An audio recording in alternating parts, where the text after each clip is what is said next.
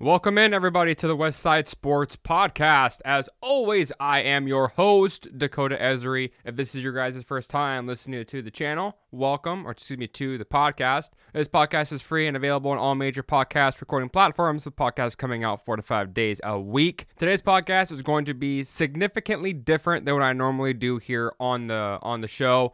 I typically have a breakdown, usually a standard scheme or a schedule on here where I do an around the world segment. I talk some Mariners, I talk some Seahawks, I talk some Kraken. Today is going to be specifically, I'm going to talk about the Mariners for a few minutes today. It's probably going to be a little bit of a shorter podcast. I usually run about 20-25 minutes or so.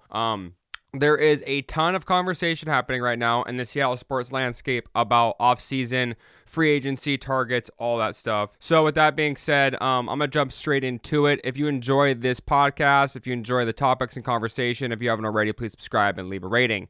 So the information was brought out last night. I have yet to get into the Jerry show with Brock and Salk today. They have confirmed they were not offering a qualifying offer to Mitch Haniger here in the beginning talks of offseason. And the hot stove, a lot of people are 50-50 on this. They either are confused as to why they're not offering him, or they're like, thank you for not offering them. So I'm going to kind of give an explanation as to why both sides aren't wrong. You know, what the validation is between both sides here. So Mitch Haniger's qualifying offer, for those who do not know, for the Seattle Mariners was 1 year, $20 million. And quite frankly, as we all know, for those who are Mariners fans, you would probably see from his production last year, Mitch Haniger is not a $20 million player. When he's healthy and he was coming off his prime peak year as he was in 2021, you could have that conversation. That's a realistic conversation to have. He had over 30 home runs. He had over 100 RBIs. He was OPSing over 900. He had a really, really good year. I believe, and stats-wise, it was his best year in his career. Unfortunately, last year, he got hurt pretty bad with a high ankle sprain. It was pretty much like a hairline fracture in that ankle was how high up it went. But it took him, 90-plus games to get back. When he came back, he hit really well for the first 2 weeks. Had a nice couple, like a 7 or 8 game hitting streak in there. Things are moving pretty good for Mitchell, but unfortunately, he just lost his way. I'm not going to sugarcoat it. I'm not going to beat around the bush. Mitch Haniger was awful at the end of September, October. It was bad. The end of August, too, really is when it started. But Mitch Haniger did not play standard Mitch Haniger like baseball. Obviously, his defensive metrics have been going down every single season. Mitch Haniger is a stalwart and a leader in that locker room, in that clubhouse. So I totally understand what the dynamic and the thought process behind, he's too valuable just to let walk out the door. Here's a little bit of the intricacies from the other side here, right? If I'm being Jerry, if I'm being Justin Hollander, if I'm being anybody else, Katie Griggs, Katie's on the business side of things. It's pretty much Jerry and Justin conversation here.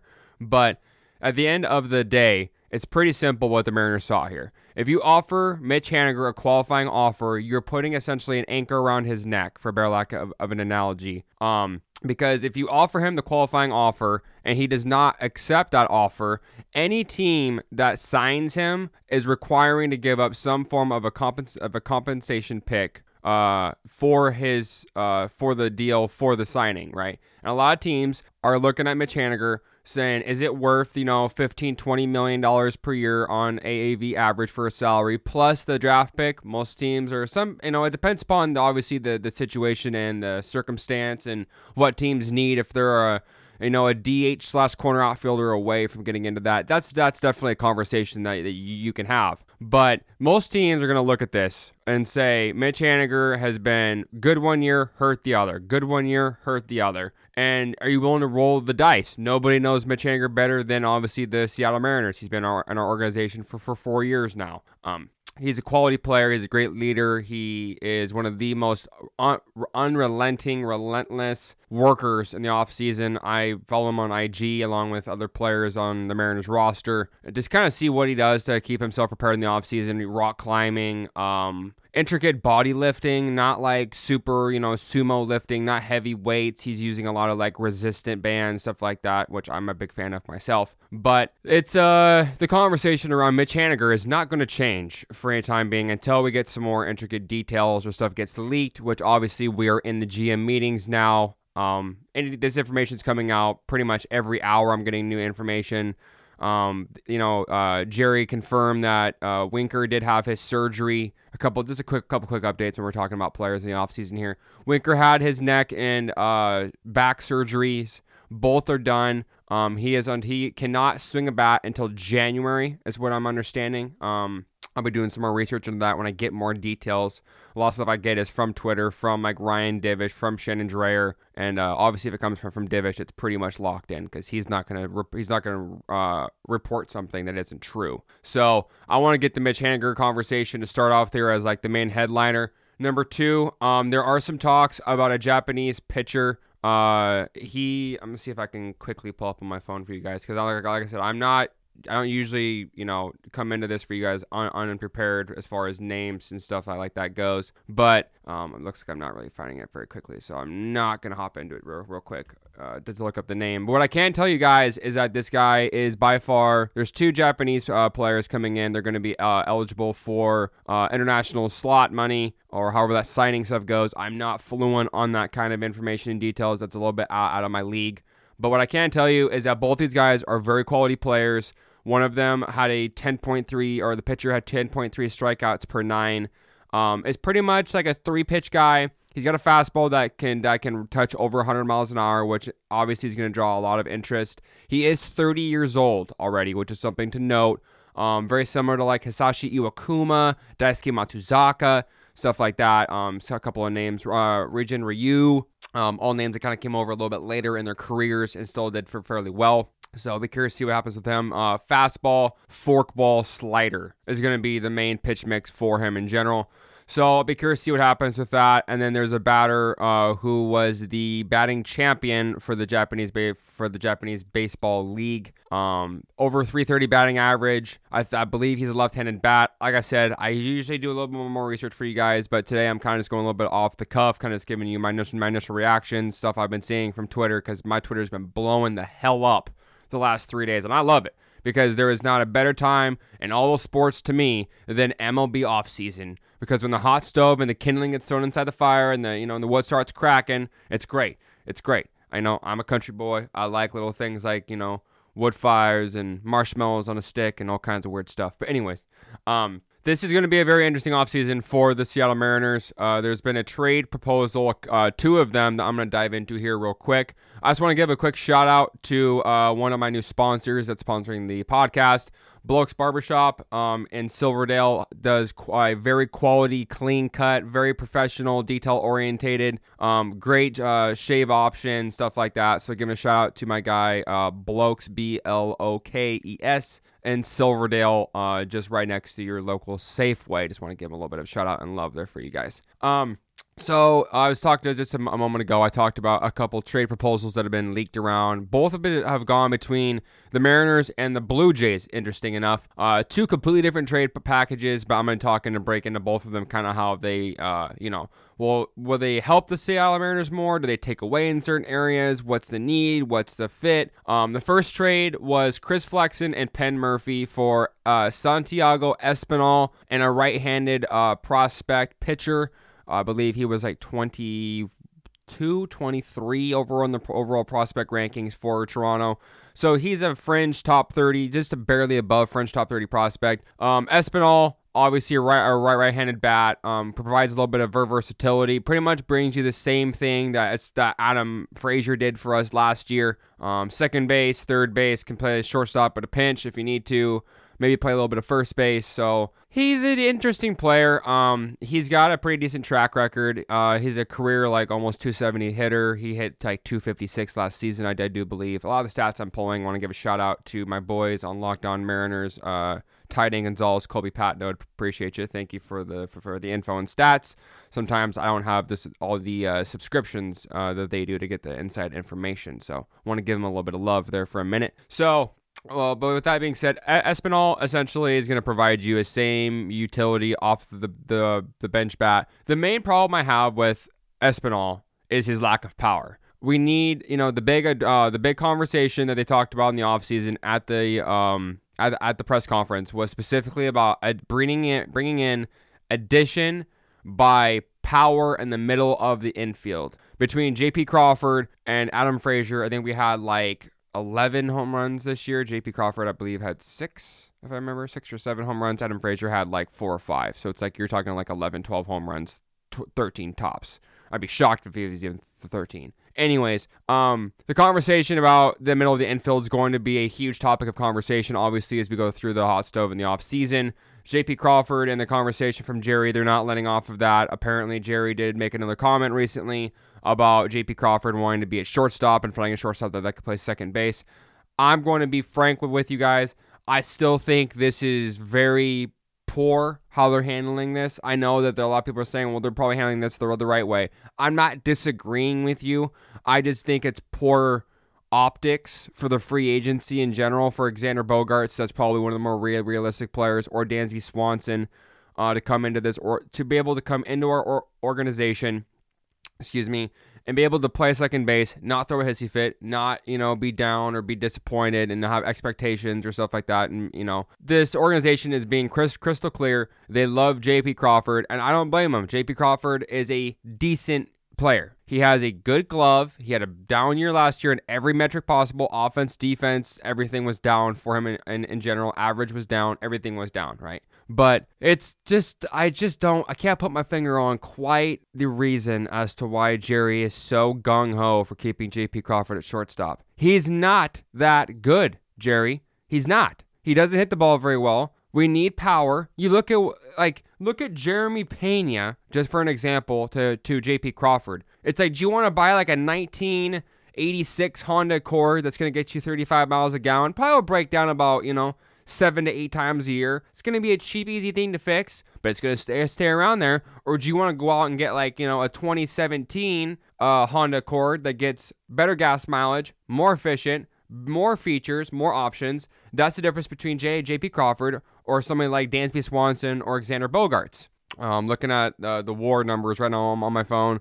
Xander Bogaerts was number 3 in all of the upcoming free agent shortstops. It was Trey Turner, and then oh man, I'm drawing a blank right now. Anyways, the conversation between JP Crawford, shortstop, middle infield, is getting muddied up, and I don't think it's very becoming of the organization to keep hitching their wagon to JP Crawford. Yes, he's a huge part of this locker room. Yes, he is a fan favorite. Yes, he's, one of the guys that helped create this culture to what it is today.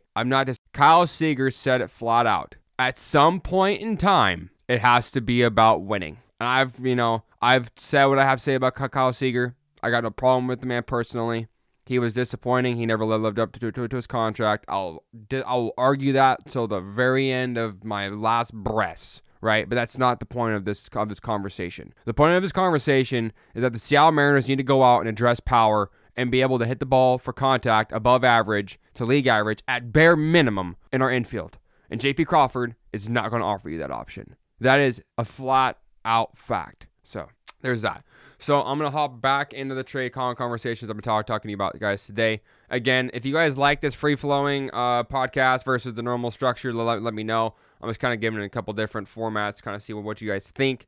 On Twitter, you can find me, capital P and W Professor. This podcast also is on Twitter at Westside Sports Pod 7. Don't ask why I had to put 7 in there. It wouldn't let me put in Westside Sports Pod. So somebody else beat me to it. But anyways, the other conversation, and this is the one that I get really excited about because this player would make our lineup instantly deeper, instantly better. And we wouldn't have to be tripping about re-signing Mitch Haniger. Teoscar Hernandez is in the last year. He's on an ARB contract. So he's essentially a 1-year rental, right? And the deal was Chris Flexen. Oh man, I think it was Chris Flexen and somebody else. I can't remember exactly who it was off the top of my head. It was Chris Flexen and one other player for Teoscar Hernandez, pretty much straight across. And the reason why some people are going to ask, why are you talking about Chris Flexen a lot? Chris Flexen is being actively talked about with multiple teams. He was actively seeked out at the trade deadline by multiple playoff teams. He is very, very interesting for many teams.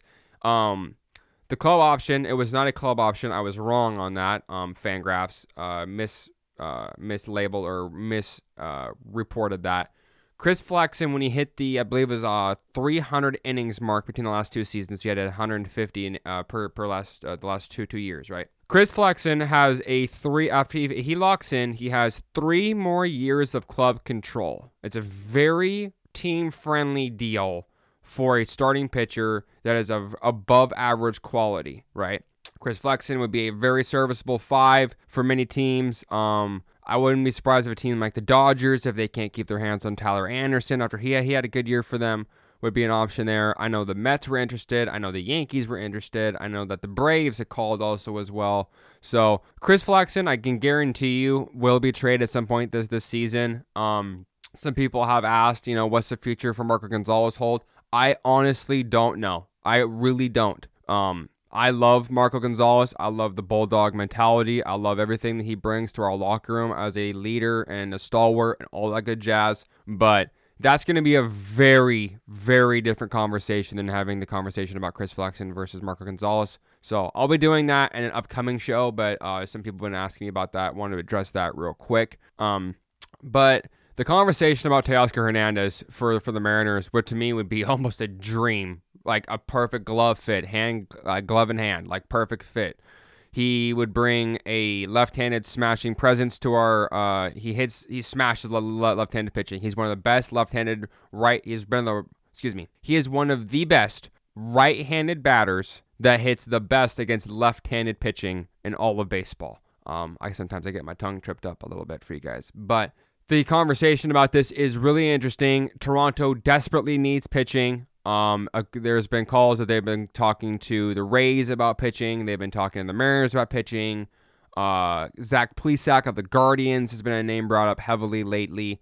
So this is going to be something I'm going to monitor as obviously the hot stove continues and goes on. Actually, as we speak, I'm just going to do a quick update for you guys. See if I can find anything on my Twitter feed for you guys. See if there's anything I'm missing. See here. I don't see much of anything right now. We do have some interesting game time dates for spring training just got announced here in the last hour from Mariners PR. There'll be 14-day games, 2-night games. The calendar I am retweeting that on my handle as well. Left-handed pitcher James Paxton has exercised his $4 million option to return to the Boston Red Sox. And pitcher, real quick, for those of you who do not know, Prelander Berroa was a trade pitcher we received back from the San Francisco Giants as part of the Mike Ford trade. Prelander Berroa is going to be added to the 40-man roster to protect him from the Rule 5 draft. I will be covering the ins and outs of what the Rule 5 draft is, how it works, how it's important for baseball, why, kind of what's the implications behind this in upcoming shows and podcasts, but I'll get that for you guys coming up here sooner than later. But a name to watch, though, with Prelander Berroa, reason why I'm bringing him up as a random name for those of you who don't follow the farm and the overall prospect updates. This guy was absolutely dynamite for our minor league system this year. He was the pitcher of the year for lower Class A levels. Obviously, Taylor Dollard won that for the higher levels this year after winning 16 games for AA Arkansas. So congrats to all of them. But Berroa pitched 65 innings and had 97 strikeouts. The dude was absolutely lights out stuff. He's got some really Johnny Cueto-esque kind of movement on his pitches. He's got a lot of power, throws over close to 100 miles an hour. So that's a name that you can guarantee. Jerry did say in yesterday's little mini, I won't call it a conference, but a little mini address, to some of the media reporters there at the trade or at the GM meeting. So with that being said, you guys, that's just a couple of quick updates for you guys today. Once I get more information, I'll be doing these more and more often as we get throughout the hot stove season and the off season in general. If you guys enjoyed the podcast today, again, I don't normally do just freelancing. I usually have a more strict schedule breakdown and overall theme for the shows on a day-to-day basis. But I really hope you guys enjoy this new podcast, this new feel. Let me know what you think, and I'll talk to you guys tomorrow. Peace.